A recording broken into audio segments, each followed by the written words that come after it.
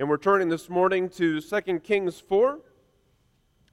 We'll be starting in verse 8. We'll read through verse 37, the account of the Shunammite woman, Elisha, and her son. 2 Kings 4, you can find that on page 574, and again we'll start in verse 8. And before we read that together, let's pray.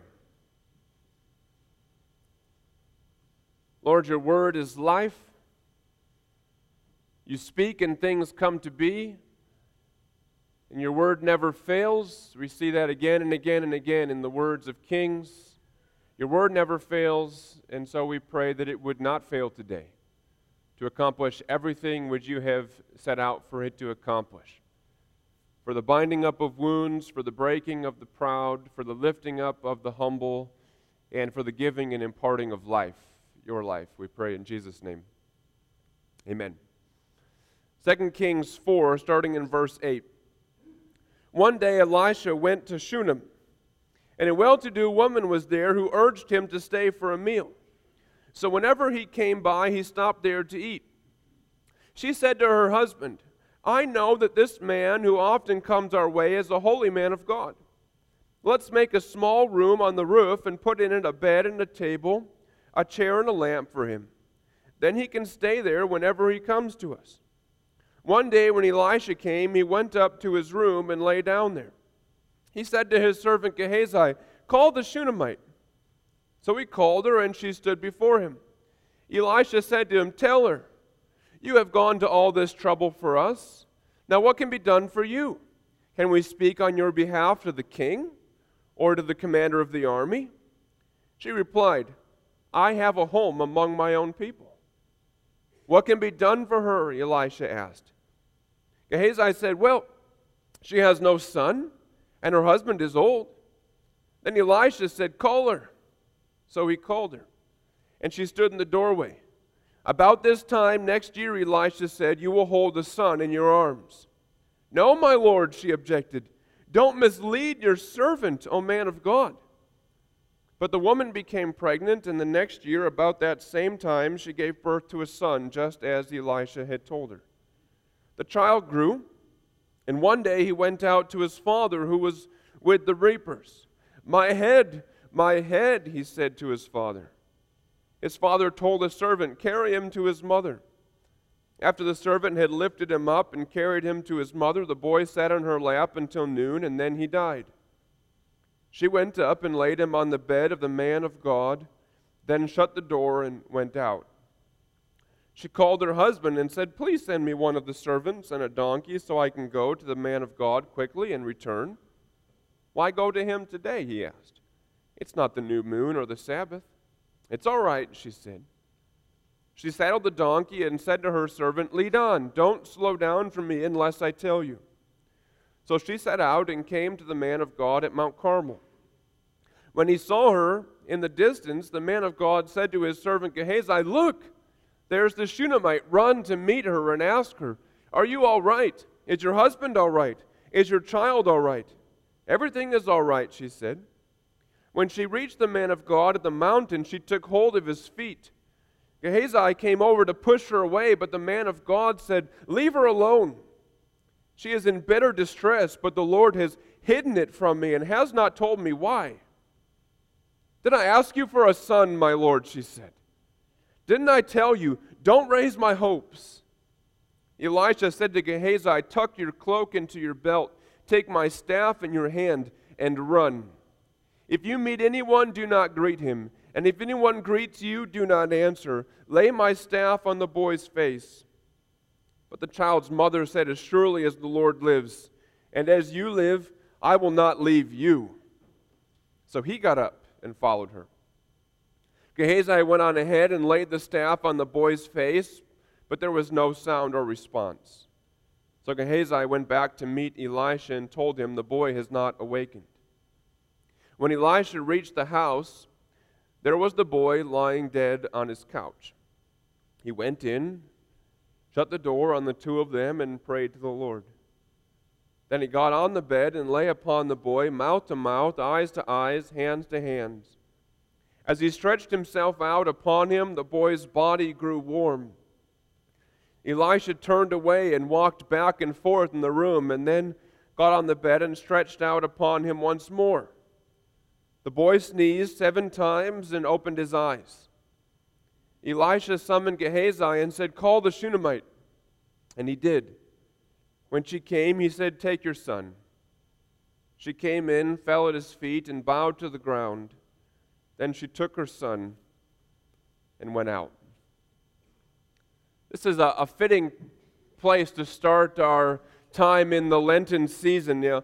I'm not really one much for ashes on the forehead or things like not eating meat on Fridays and only eating fish on Fridays. Those kinds of things don't really ring any bells with me, but I think it's a helpful season in the church calendar, and you may notice something. It's very subtle, but every once in a while the runner on the communion table behind me changes colors. And during the Advent and Lenten season, the color is purple. And the reason for that is that purple is a royal color. In the time of Advent, we look forward to the coming of the King. And in the time of Lent, we recall that Jesus was mocked in purple. When he was being mocked and beaten by the Roman soldiers, they clothed him in a purple robe, and they made fun of him for being the king of the Jews. But as we know, they were right to robe him in purple. They were simply wrong to mock him.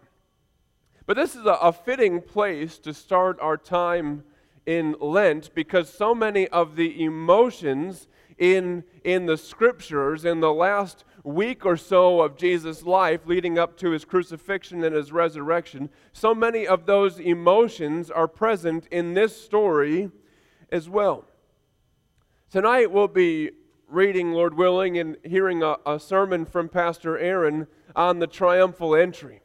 And it's a time of joy as Jesus comes into the city of Jerusalem. These crowds are following him, and he's riding on a donkey in fulfillment of the prophecy in Zechariah, and they're shouting and they're waving palm branches, and they're saying, "Hosanna to the Son of David. Blessed is he who comes in the name of the Lord." And it's a time of great excitement. David's son comes to David's city, and he comes, they think, to sit on David's throne, and he's going to restore David's kingdom. And this begins the beginning of the Messianic age, the time that they have been waiting for. And this is one who can heal the sick. This is one who can make people walk who can't walk, and see who can't see, and can feed thousands with just a few loaves of bread. And this is one who can raise the dead.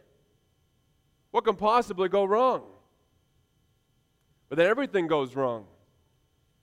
Suddenly the one who can raise the dead is himself dead, and he lies in a tomb, and all the hopes are dashed, and the disciples scatter, and the women weep. The king of the Jews is dead, while Pilate and Herod and Caesar still reign.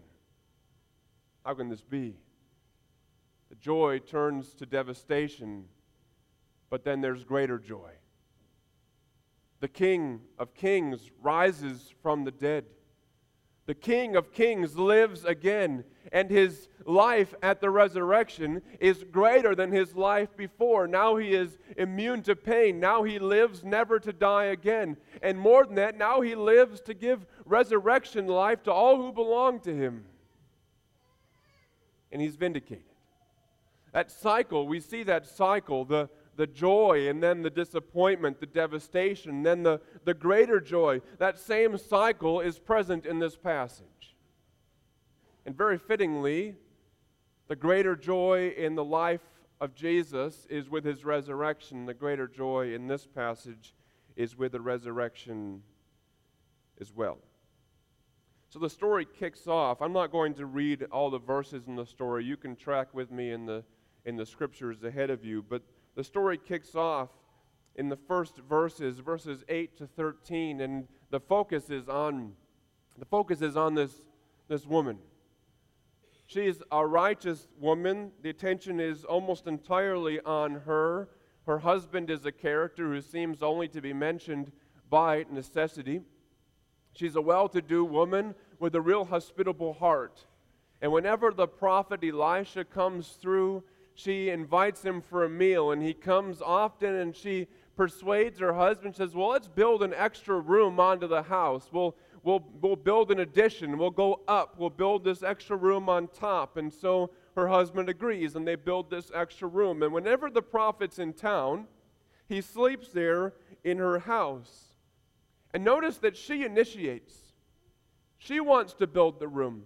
She wants to show the hospitality. She's the one who loves the prophet. And then as we get into verse 13, we see that there's no agenda. Right? There's no ulterior motive. Because as we get into verse 13, Elisha offers to do something for her.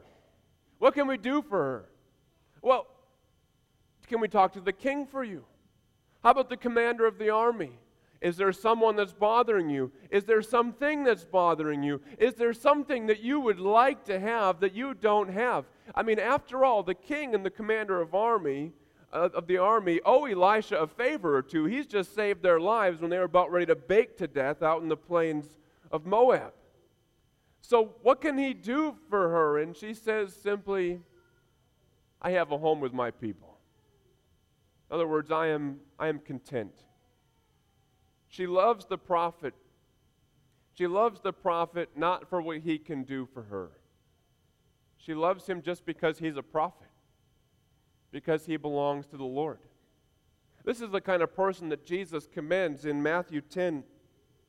He says, the one who receives a prophet because he is a prophet will receive a prophet's reward. One has to wonder if while Jesus is saying those words so many hundreds of years later, that he would have this woman in mind as one who received a prophet because he was a prophet, not because she could make a profit off of him.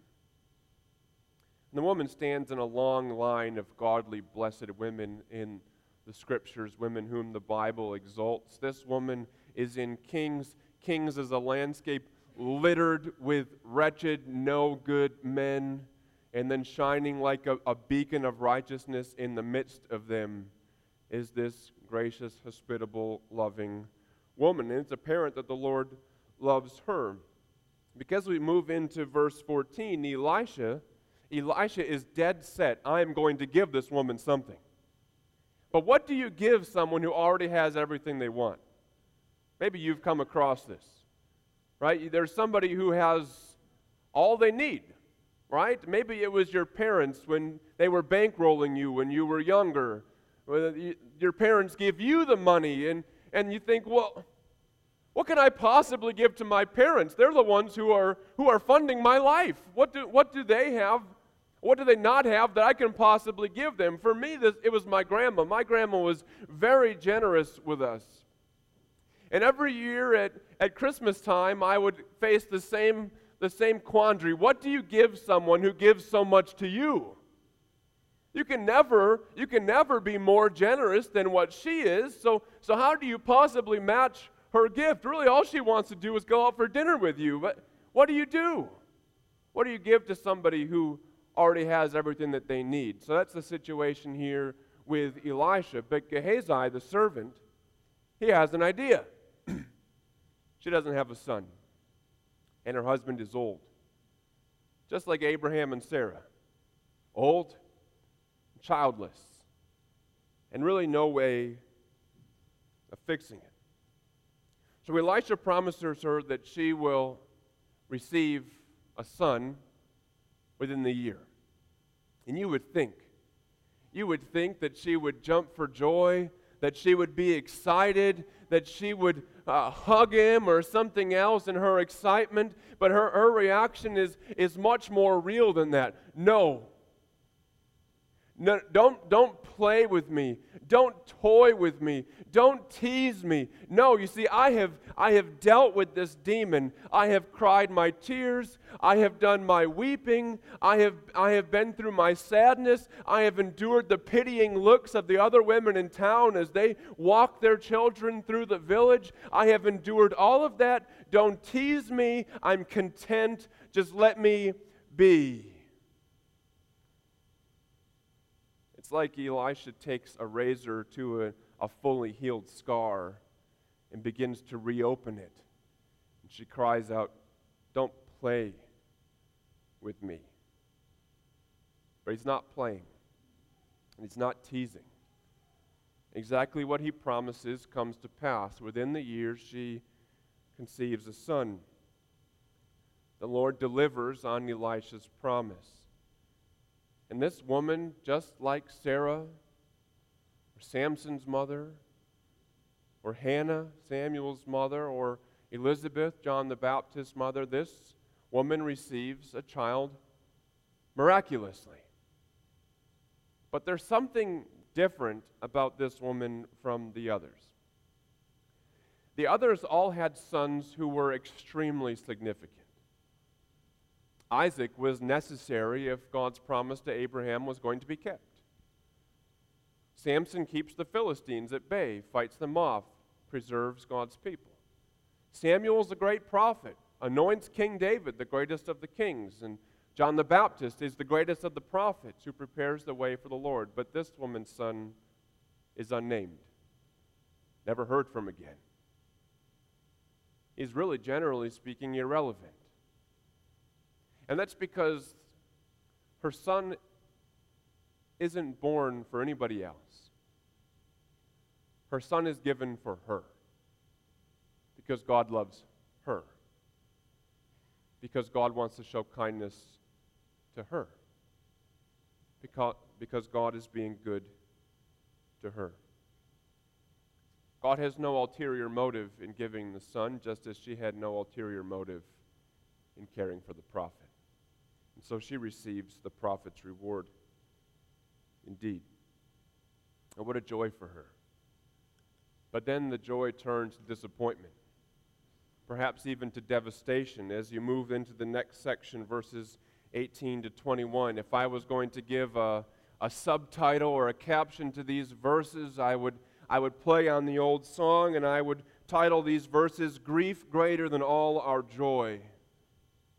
You see, now the child has died, and now things are worse than before. All the joy of having the son is now swallowed up by all the grief of losing him.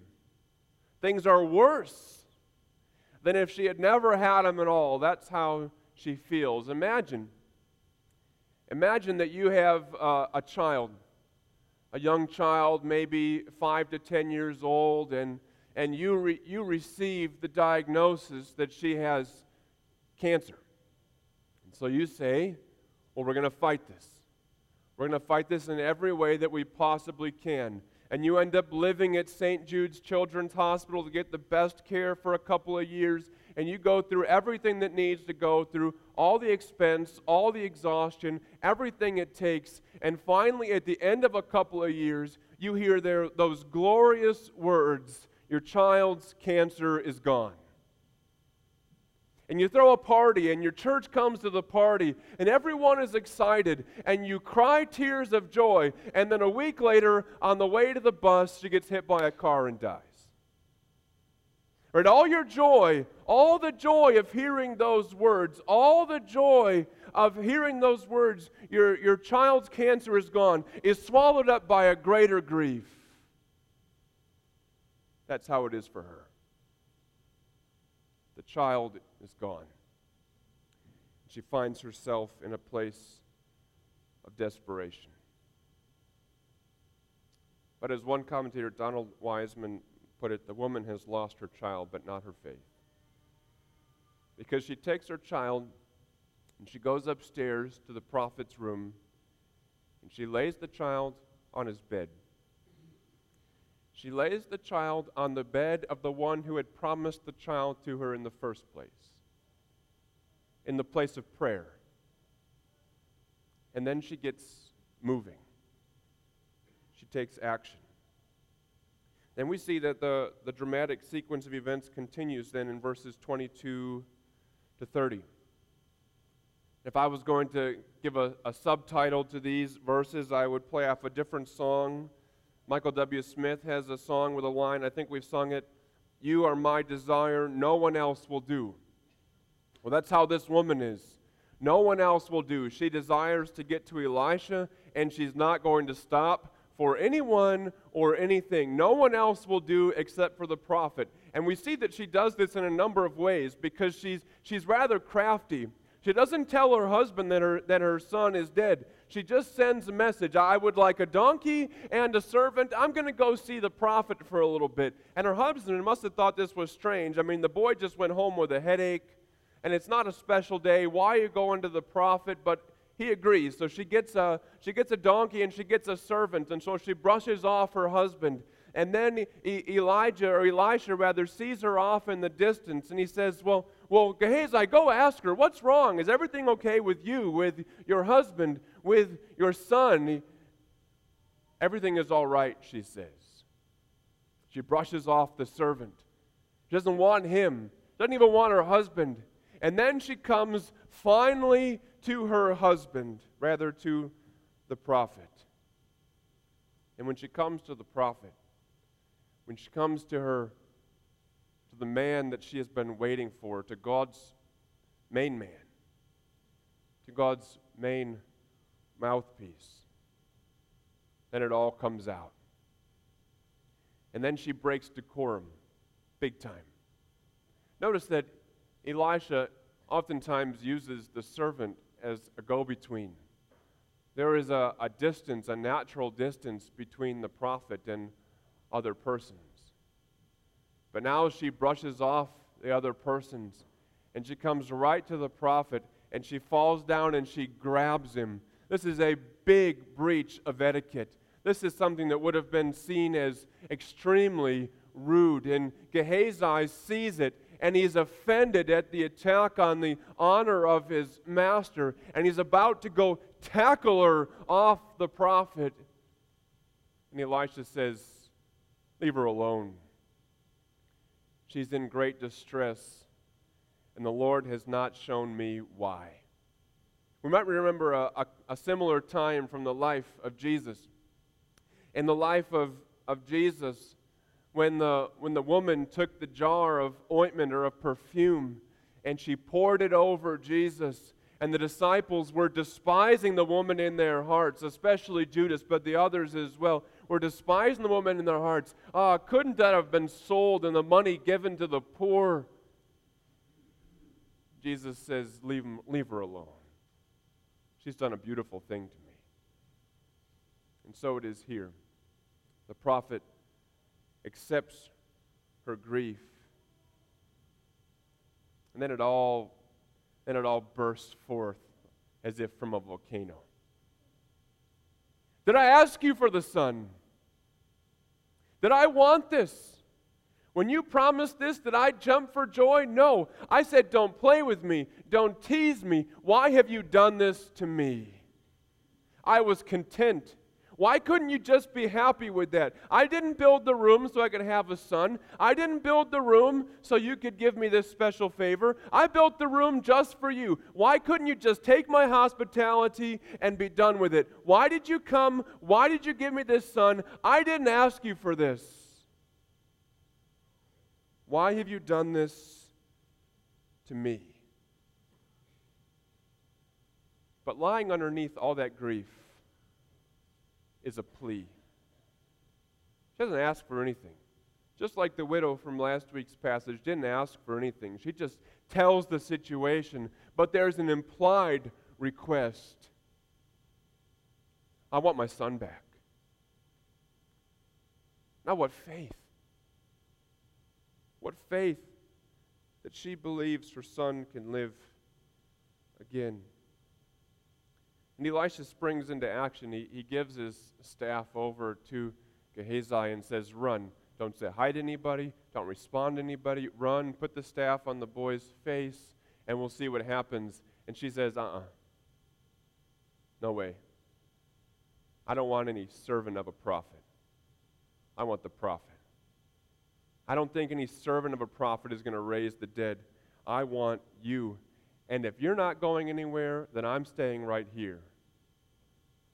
That's pretty bold. And so, the prophet goes. Then the great grief turns into even greater joy as we move into verses 31 to 37. You see, the woman is vindicated again because she was right. The servant couldn't raise her son. The servant gets there, does exactly what Elisha said, and then nothing happens. Right? This isn't a job for a servant of a prophet. This is a job for a prophet. And so Elisha comes and he prays. This is not going to be Elisha's doing. If someone is going to raise the boy, it's going to be the Lord who raises the boy. Then what does he do? But this strange thing, he lays himself out upon the boy, hand to hand, mouth to mouth. And then the boy gets warm, he gets up, he walks around, he gets down, he does it again, and then the boy sneezes 7 times, and then he opens his eyes. Now, why do all those things happen? You might ask that, and I would say the Lord has hidden it from me and has not told me why, just like the prophet. But that's not the point. The main point of the passage is vindication. That God vindicates all kinds of characters in this story. First, God vindicates the prophet. God vindicates the prophet when the prophet says, you'll have a child, you have a child. The prophet can raise the dead, just like Elijah could raise the dead. So too Elisha is a great prophet. And the prophet's honor is vindicated in the raising of the boy. He is not a cause of cruelty, but he is a cause of joy in life. But then secondly, God vindicates the woman. He vindicates her hospitality. And he vindicates her faith. What an unreasonable faith. I mean, maybe if her son was sick, the prophet could do something, right? But he's dead. Once you're dead, you're beyond help. You're beyond hope. When you're dead, you call for a coroner. You don't call for a doctor. It's just like in the time of Jesus. There's a synagogue ruler named Jairus, and his daughter is very sick. She's sick to death, and he comes to Jesus and says, my little girl is sick to death. Won't you come, please, and help her? And Jesus agrees to do so. And while they're on the way to his house, a crowd comes from the house and says, it's too late. Your little girl has died. Leave the teacher alone. Instead of turning around and agreeing that it's too late, instead of that, Jesus says to him, don't be afraid, just believe. And he did. And his daughter lived again.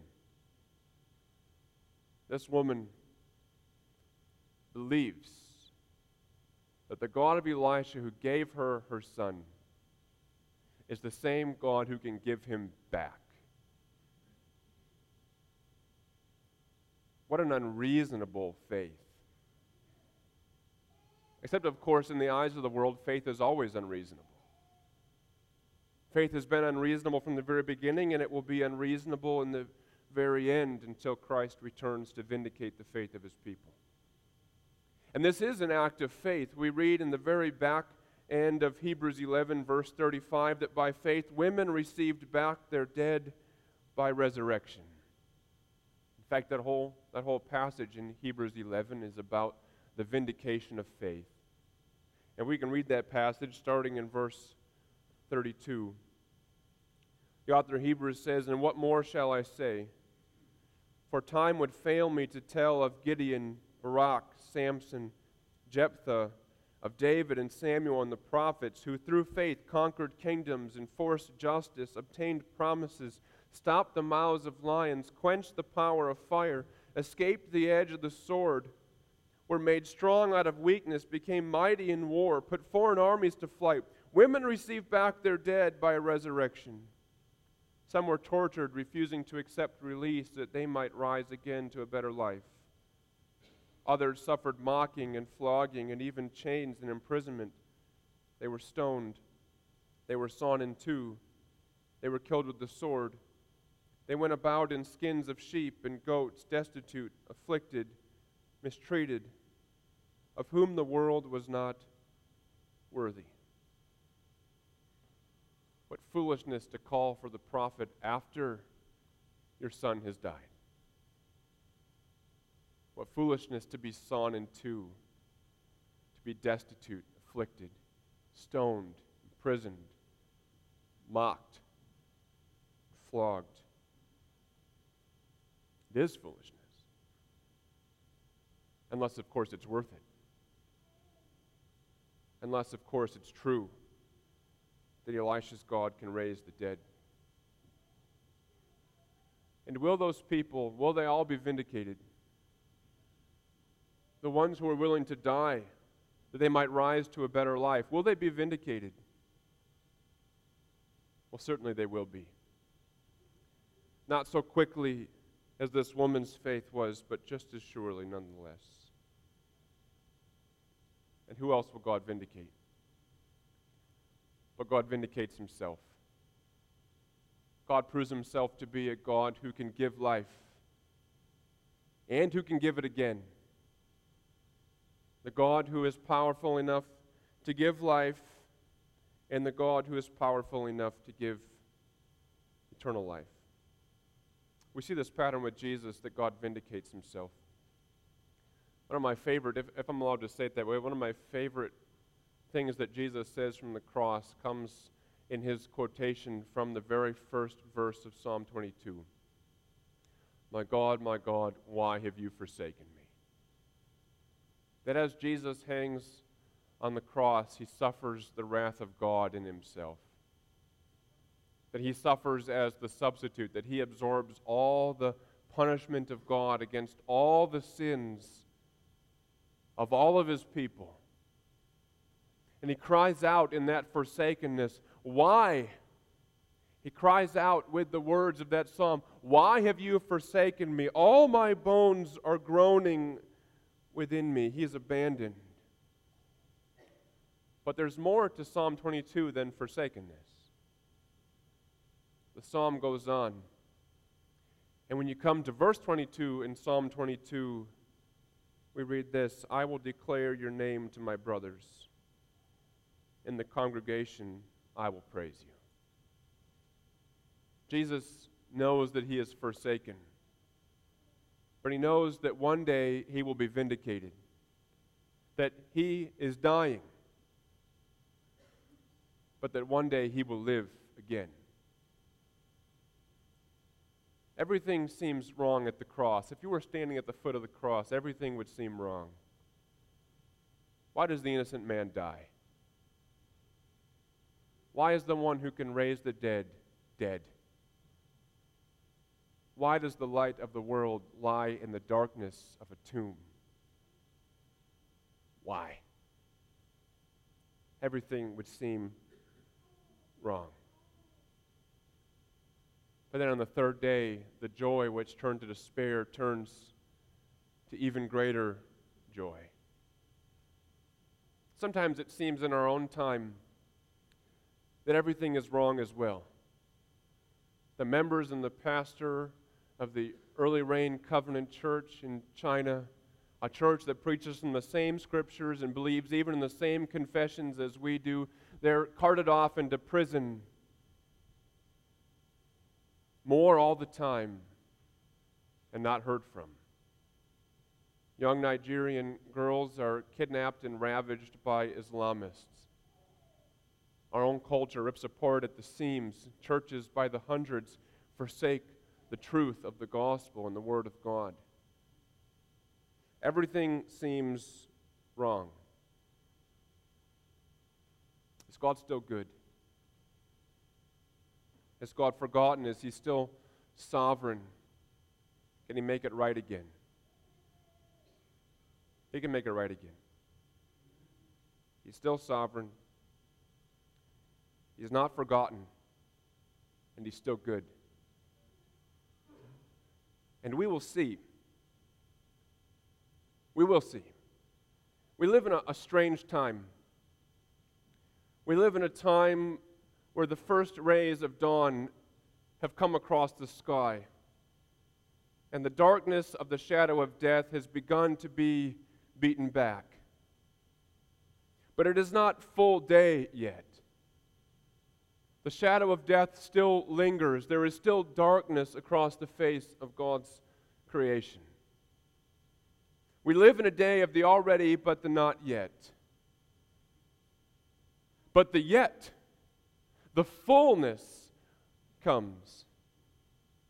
And if I may mix sons, the Son of righteousness will rise fully. And the last vestiges of the shadow of death will be dispersed.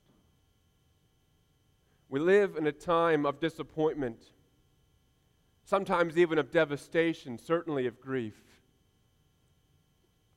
But the day comes when God banishes all those things once and for all. The day comes when God vindicates His people, when God vindicates His Son, and when He finally and fully vindicates Himself. And oh, what a day that will be. Let's pray.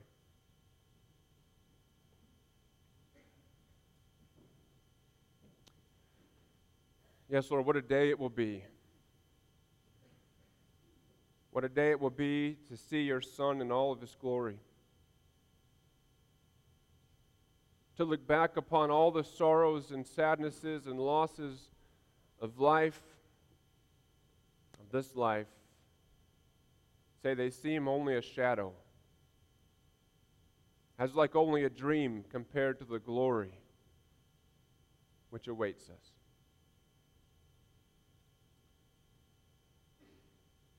Yes, that will be a great day. And we pray that while we live as a mocked people, while we live as a people who are said to be yesterday's news, who are said to be holdovers from ancient days, as we live in a time where our brothers and sisters are cast into prison, kidnapped or killed around the world, as we live in a day which is increasingly hostile to your true churches even in our own land, we long for the day, together with the saints around your throne, we say, how long? How long until you vindicate us? How long until you vindicate Christ? How long until you vindicate yourself? We know it comes, and we pray that it comes soon. We pray in Jesus' name. Amen. Let's stand for our song of response. He lives. Number 285, we'll sing verses 1 and 2, and then we'll sing verse 3 after the benediction. Let's stand to sing.